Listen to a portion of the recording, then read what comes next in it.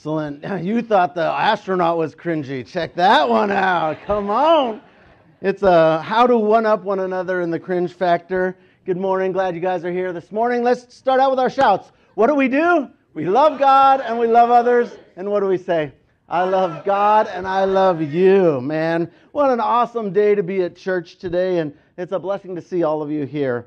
Today we're kicking off this new series called Be Distinct, where we're going to be talking about what Jericho Road Church, as a church, how are we distinct and how has God called us to be different from other places? And the fun thing about this is that we're going to get to hear from each of our four pastors. We have four distinctives at our church that makes us unique, and we'll hear from each one of our four pastors on the 4 consecutive Sundays. So it's like a pastoral sermon battle, right? To see who's the victory, who's the best, right? No. It's not to see who's the best. So please do not use this time to compare one pastor to another, to critique that pastor over this guy, or, well, I liked his better than him. He was smarter than him. He was uglier than him. He was taller than him. None of that kind of thing. No comparison. Don't judge or rate our various pastors, but rather each of our pastors is going to have a different approach. They'll have a different style and they'll have a different voice, and those are all unique, and God wants you to hear the difference, not the sameness. He is boring to hear the same guy over and over and over again. I get it, right? But God wants you to hear the uniqueness of the voice that's coming from the perspective of our pastors as they help shape God's vision for our church. And so they're going to just be sharing with you on that. And so make sure to encourage them, have you come with a unique, your open heart to hear what their unique voice has to say. So cheer, be excited for the blessing that comes from having different voices be able to speak into our congregations. So fire. So I get to start it off, so let's go this morning. There's an age-old debate about these like little short animated videos. You'll be really familiar with them. Now you can send them via text message and that kind of stuff. They've captivated the web for decades. They look like these kind of things.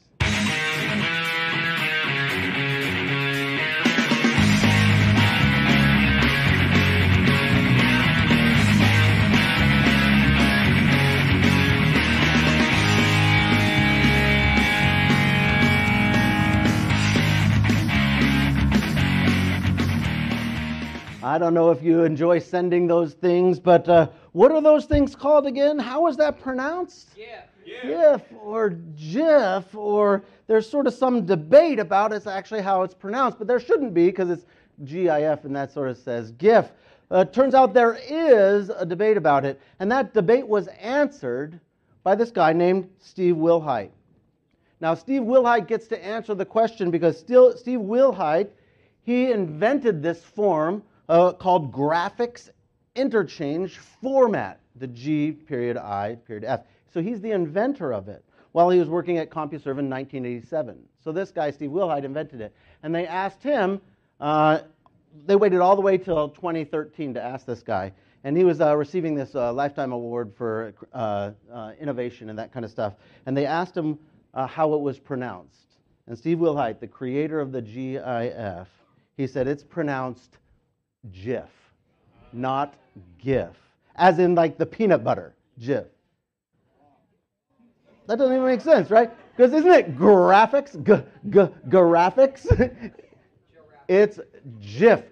Now, you can complain all you want, but you didn't invent it. Who gets to name the thing? The guy that invented it. My daughter's name is Kayla. It's not Kayla. Why?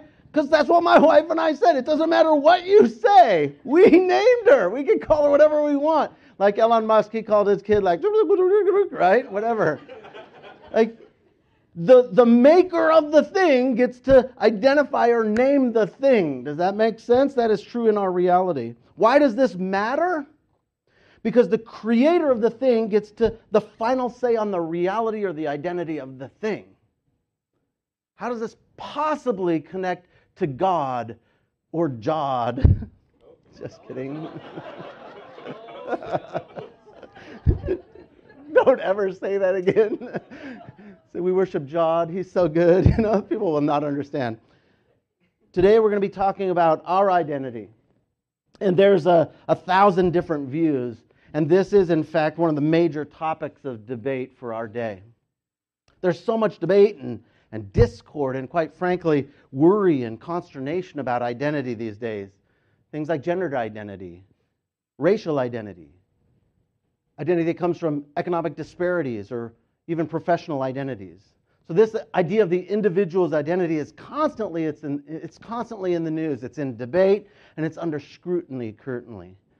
You can go on the web and find 1,000 different personality tests or dream assessment, even BuzzFeed, those BuzzFeed quizzes that tells you whether you're more like Applejack or Rainbow Bright, or Sprite or whichever, like My Little Pony you're more like, or whether you're in Slytherin or Gryffindor, always trying to find an identity. The web is full of places that will help you discover who you are and where you belong. It seems like everyone is searching for something and somehow or some sign to help them be pointed to who they should be, who they actually are, where they belong, how they relate to the world. And sometimes I know that's true when you're in teenage years, but I don't know if it changes a ton even as you get older. Trying to find, where do I fit in a community? Who am I as I grow older? What happens when my kids leave? Then what am I? Because for a long time, I've just been the mom. But when the kids aren't there, then what are you? One of the first places you're tempted to look for identity is in your career. Spending a significant amount of time and energy pursuing your career can cause you to feel like that's a defining characteristic of who you are. If you talk to a nurse, almost always that's how they lead. I'm a nurse. It's kind of who they are. Teachers, I'm a teacher. That's kind of who they are. Some people search for identity in financial success or status. I'm a millionaire. Others look for relationship status. Oh, I'm a husband or a wife or a mom or a dad, or maybe in their appearance or their grades. I'm a Harvard bound. I'm a straight A student. I'm in the IB program. I'm in the AP program. I'm in the honors program. Maybe they look for it in reputation. Oh, everybody thinks I'm cool, or I'm this, or I'm that.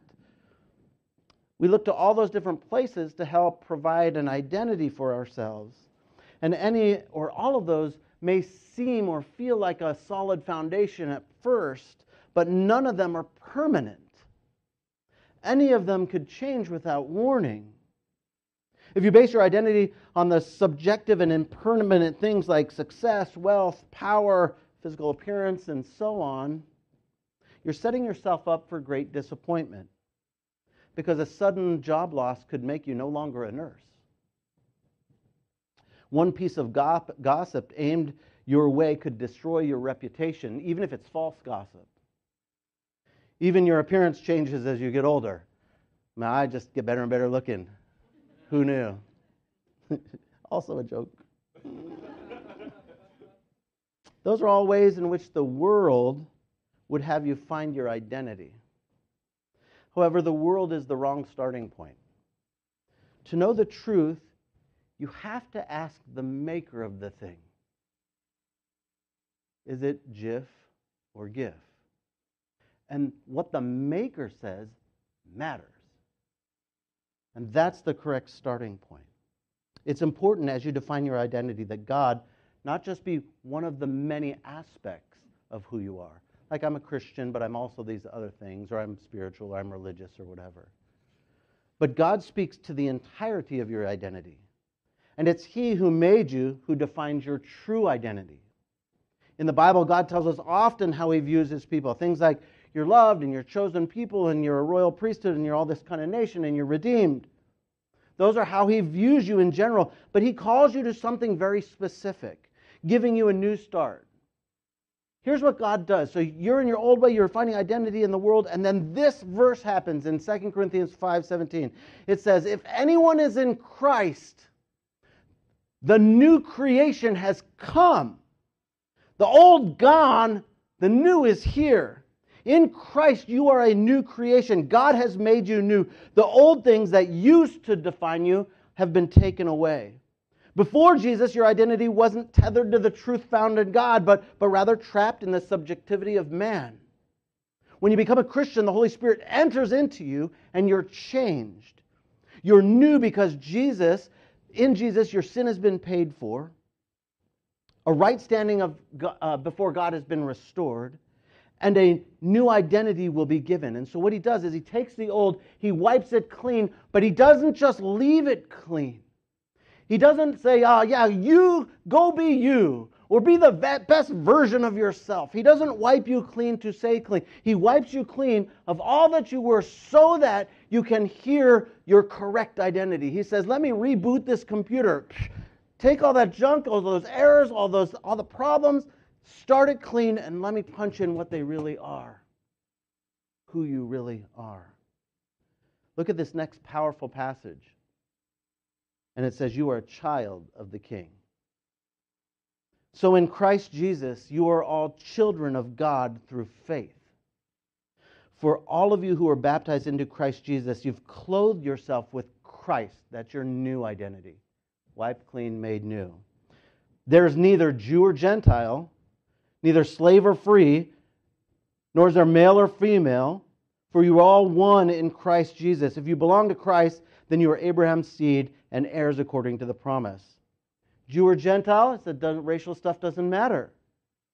Free or slave or free, economic stuff doesn't matter. Positional stuff doesn't matter. Male or female, gender stuff doesn't matter. Those are all the debates of the identity in the world. But the reality for a Christian is that it is absolutely none of those. The world is trying to define it wrongly.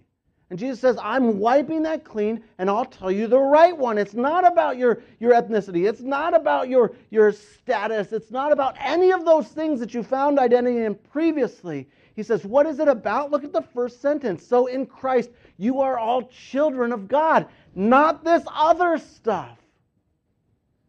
Your identity is a child of God if you've taken Christ upon yourself. And God gets to define who we are because God is our maker. In Christ, we are all children of God. This is critical in a world that tries to define you, to steal your value, to steal your joy, shape you into something other than the thing that God called you to be, His child. So it's important that we always look to the Bible and say, God, how do you view me? What do you want to say about this kind of thing? To find out how God feels about us. It's in God's Word where we discover the truth about who He is, and then we can discover the truth about who we are in Him. That's why at our church, our first distinctive is identity, and our church statement reads like this. Our identity is based on a deep personal experience with God. We are profoundly shaped through worship and the hearing of God's Word. That's who you are. You are who God says you are according to His Word. So if you put your faith in Jesus, you have a new identity in Him. The more you get to know Jesus through His Word and time in prayer, the more you'll actually actualize that reality of your new identity. You'll not only be named a child of God, but then you begin to embody it and embrace it and then show it out to others, that reality, and all the blessings that come with that. Being a child of God, there's a couple of things I'll just point off right away. Benefits that come with being a child of God. The first is that you're forgiven. Jesus, who was without sin, died the death that you should have died on the cross so that you could be forgiven of sin. What you've done wrong is not counted against you, and all that Christ did right is counted for you. You are loved. In 1 John it says, see the great love the Father has lavished on us that we should be called children of God. And that's what we are. That's who you are. The reason the world doesn't know us is because it doesn't know Him. In Christ, you are a loved child of God. This is unrecognizable to the world. It won't make sense. If you don't know Christ, this statement doesn't make sense. If you do know Christ, it makes all the sense. He offers you more than the world could ever offer. The Bible tells us that we are God's handiwork. In Ephesians 2, it says, we are God's handiwork, created in Christ Jesus to do good works, which God prepared in advance for us to do. You were created with a purpose. God has a specific intention for your life when He brought you into the world. When you made Jesus the Lord of your life, He said, you're my child, and child, guess what you're going to do? And He defines that out. As a child of God, we get to walk with God and do the good that His children were meant to do. And with this comes an incredible blessing. In 2 Corinthians 9, it says, God's God is able to bless you abundantly, so that in all things, at all times, having all you need, you're going to abound in every good work. As a child of God, we are blessed and provided for. God will take care of you. God is watching over you. God is walking with you. God is able to provide you with everything that you need in Christ. He's the owner of everything and the giver of all good things. And that frees us up to abound with the good work that He wants us to do, because we're copying our Father. But God does good work not because He has to. God does good work in the universe because it's who He is. And then we do good work not to impress Him, to have Him like us, to have Him call us our children. We're already called. We do good work because we're mirroring our Father, because now it is who we are. I never do a good work to get into heaven. You can't be good enough to get to heaven. Good people don't go to heaven. Saved people go to heaven, saved by the blood of Jesus, and that's it. But once you're saved and you have Jesus, then you get to mirror the Father. Then you got to say, well, what's the Father like? I look in the Bible. The Father provides. Jesus leaves heaven and comes to earth to care for us. He sacrifices for other people. Then I get to follow in the footsteps of the Father. Those good works, they're many and diverse. There's tons and tons of things that'll come great out of you, that God has prepared for you as a child of God. But it comes from our identity first. You've got to be sitting in that and say, God, I am your child. As your child, what do you want from me? Thanks for loving me. Thanks for blessing me. And as you're filled up by Him, then what happens is an overflow happens. You don't have to cause yourself to do good. You're not going to be like, oh, good stuff. I got to figure something good to do. No, as you fill yourself with God, as you step into your identity as a child of God, full of Him, then all of a sudden God stuff starts spilling out. He'll give you opportunity after opportunity to bless people. Someone will need prayer, and you'll be able to pray for someone at your work. Someone will need you to come alongside them and share your lunch, and you'll share your lunch at work. Well, probably not after COVID. Nobody shares any lunches, right? But like something like that. Someone will need you to help along. They'll need a handheld. They'll need a text or a reminder of something, whatever it is. God, as you remain in Him and are filled with Him, the good work that He's going to call you to will spill out, and He'll give you ample opportunity for great work. One of the main activities that comes out of our identity in Christ as God's child is to follow His great command.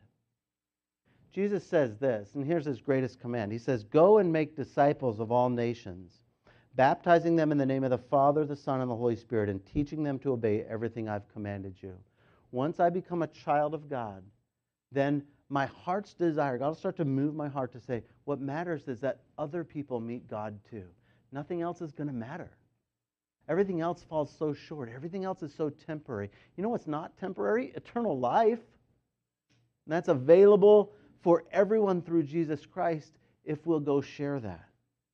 Now, as a church, we take the Great Commission quite seriously, which is why today is such a wonderful Sunday. Maybe you're here on accident. You didn't know today was a wonderful Sunday, but today is our short-term sponsorship Sunday. And the rest of us, so what happens at our church, we're going to have some people who are going to do the going, where He says, go into all nations, baptize them. There's going to be some goers. But people can't go if they're not sent, and we take this serious as a church. We don't think that anyone from our church should go anywhere unless we send them as a church, because it's not just a little program. It's part of the DNA. It's part of our identity as a church, that we are people who will go share the gospel throughout the world. But it's not just the person going that has responsibility. It's the rest of us who are sending, because we're doing it as one body, as a single member. So it doesn't matter if you're this way, if you're the push or the pushee. We're all involved with this. Together, we fulfill the Great Commission as a church. God is not calling you as an individual. He's calling us all individuals. But here, as a community, He says, you're not alone. And you were never meant to do ministry or life alone. You were always meant to do it in community with people around you. You were never meant to do the Great Commission alone. It was always God's intention that the church fulfill the Great Commission. The church is full of individuals, but not by ourselves. It's full of individuals together. And so that's why we take this very seriously. And so we do something different than any other church does that I've ever heard about. We have this Sponsor Sunday where we're going to ask our church to, every single member of our church is going to be involved with either sending or going. Now, the goers have already signed up. They signed a little petition thing, so I'm going to have those goers come on up here. So we have 16 people going. There's 2 that aren't here this morning. Let me grab them. They're going to make a virtual appearance right here. Here we go. Here we go. They're going to stand nice and tall with me. There they go. They had to travel today, so these 2 aren't here. They step down there, Yuli and Arjun. You guys go there. They're not that tall. Come on. All right, there we go. Okay, and so if we can, Andrew, this missions team is going to pass out some cards to you and pens to you, and the missionaries are going to put on this little necklace thing. Let me show you what it looks like.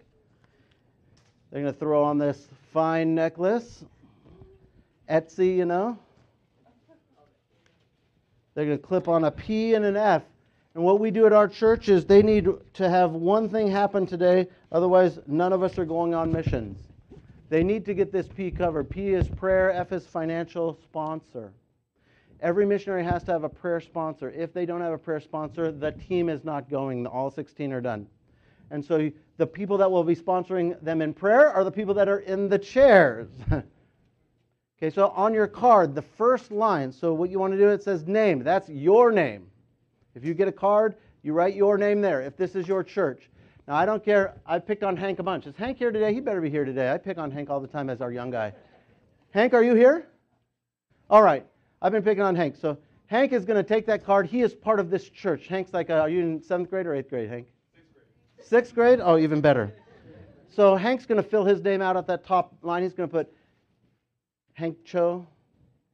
And then he's going to fill out one of 3 lines. The first line says, I want to be a prayer sponsor. That means you're going to pray for this missionary every day they're on their missions. And then you're going to meet with them before and you're going to meet with after. That's the P part. And you'll get, I'll explain how this works in just a second. The second line you can fill out is I want to be a financial sponsor. That means you're committing to pay half of their fee, which is $1,000. Crazy. That's the F here. And the third line is because we want, I don't think Hank probably has $1,000. You got $1,000, Hank? Of your own money, not your parents' money? He's nodding no. But I think Hank needs to send if he's not going to go. And so God is going to ask Hank maybe to say, like, how much money did you get? He said, well, I got $20 for my birthday, and I'm willing to give 5 of it to support someone. So that would be that third box where you check a supporter, and then Hank maybe puts in $5 because he wants to give 5 of his 20. That's 25% of his life total income to send. Or if you're like, I can't pray for them every day, but I could pray for them 3 days, then just mark that prayer supporter, that third box. So check one of those 3 boxes. If this is not your church, you're not required to do this. If this is your church, there really is no way out of this. So it's not even like a guilt setting. It's sort of spiritual. And the reason we put the P and the F is because our church is so amazing. They feel bad if anyone gets left out. And so, like, you'll be watching and they'll be like, oh, no one prayer sponsored that poor puppy. I'm going to go prayer sponsor them, right? And so that's why we have the P and the F, so that you and the congregation can see who's been sponsored in those areas. Okay? And so when there's going to be a 7-minute video, that's the whole time that you have. You go up to the person that you want to prayer sponsor, prayer support, or financially sponsor or support, and you're going to give them their card. If it's one of the top 2 boxes, they're going to remove this or this. That way you know they've been covered financially and prayerfully. Okay? Now, you can, audience, you can financially sponsor all 16. That's only 16 grand, no problem. Separate card for each person. I want one for this guy, put your name on another card. This girl, if you need more cards, there's plenty of cards. So you can do more than one person. You could support more than one person. You could sponsor more than one person. You can prayer sponsor. Let's say there's 3 of you, 3 of them, and God is putting them on your heart right now, and you see their beautiful face, and you're like, man, I want to pray for that person. I want to connect with them. I want to make sure they're supported. And so that's the way that it's going to work. And so once these are removed, that doesn't mean you can't still support them or sponsor them. It means that they have it at least one person. And you can also give them a card if God puts you on their heart. Now, we are going to ask you to absentee these guys. So they're please help us too, sponsor us. And so we're going to do that. There'll be a a video that's showing people and places we're going to be with, mixed with the missionary faces who are going. And so you'll have 7 minutes to do that. So figure out what you're going to do. I think that's been enough time to ride in your car and think about it. I know we've been talking about this for months in advance. This is a powerful spirit moment. Let me pray it, and then we'll start the video. God, we pray for your powerful supernatural provision in both parts when we go, that souls will be changed, ours and others, and that as we go, that we'll have men and women who will come alongside us and be able to send our team to share your good news. We do it as one. We are your church only together. We are not your church individually. And so we unite. What a cool time where we're going to get to unite in a special, unique way for this season, for this summer. Bless us in this time. Let's play that video.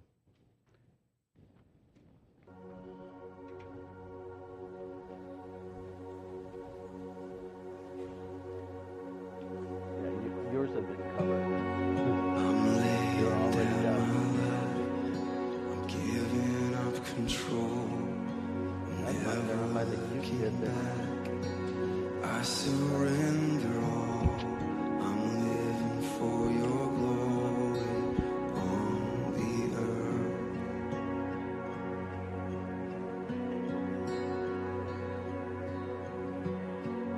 This passion in my heart, this stirring in my soul, to see the nations bow, for all the world to know. I'm living for your glory on the earth. For the sake of the world. That's a cool way to do it too. For the sake of the world, burn like a Oh, my fire man. in me. Light a flame in my soul for every eye to see. For the sake of the world, burn like a fire in me.